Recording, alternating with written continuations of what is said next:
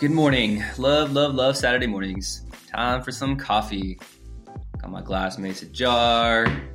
Under the Keurig machine we go. Oh, wait, let's grab a coffee pod and let's open the cabinet and... Oh no, I'm out of coffee. Nope, not starting today without coffee. I refuse. Let's get out of here. Okay, into the car we go. Oh, gotta get some gas later. Freaking $4 a gallon. I swear, California be doing too much sometimes. All right, here we are. What am I here for again? Oh yeah, the coffee. To the coffee aisle we go. Oh, hello, avocado. Avocado toast, anyone? Yes. 2 for $5. Get in my basket. Do. What? You mean to tell me they have mega stuffed Oreos? Yeah. What is a diet? Now that we have Oreos, gotta get some more milk.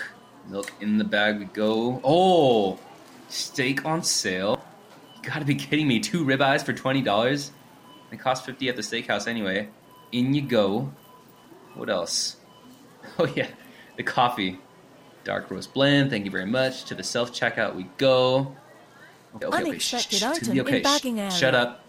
What do you mean my total is $60? I came here for coffee. Hope you enjoyed that, and thanks for listening. What do you get at the grocery? Hope to hear from you soon.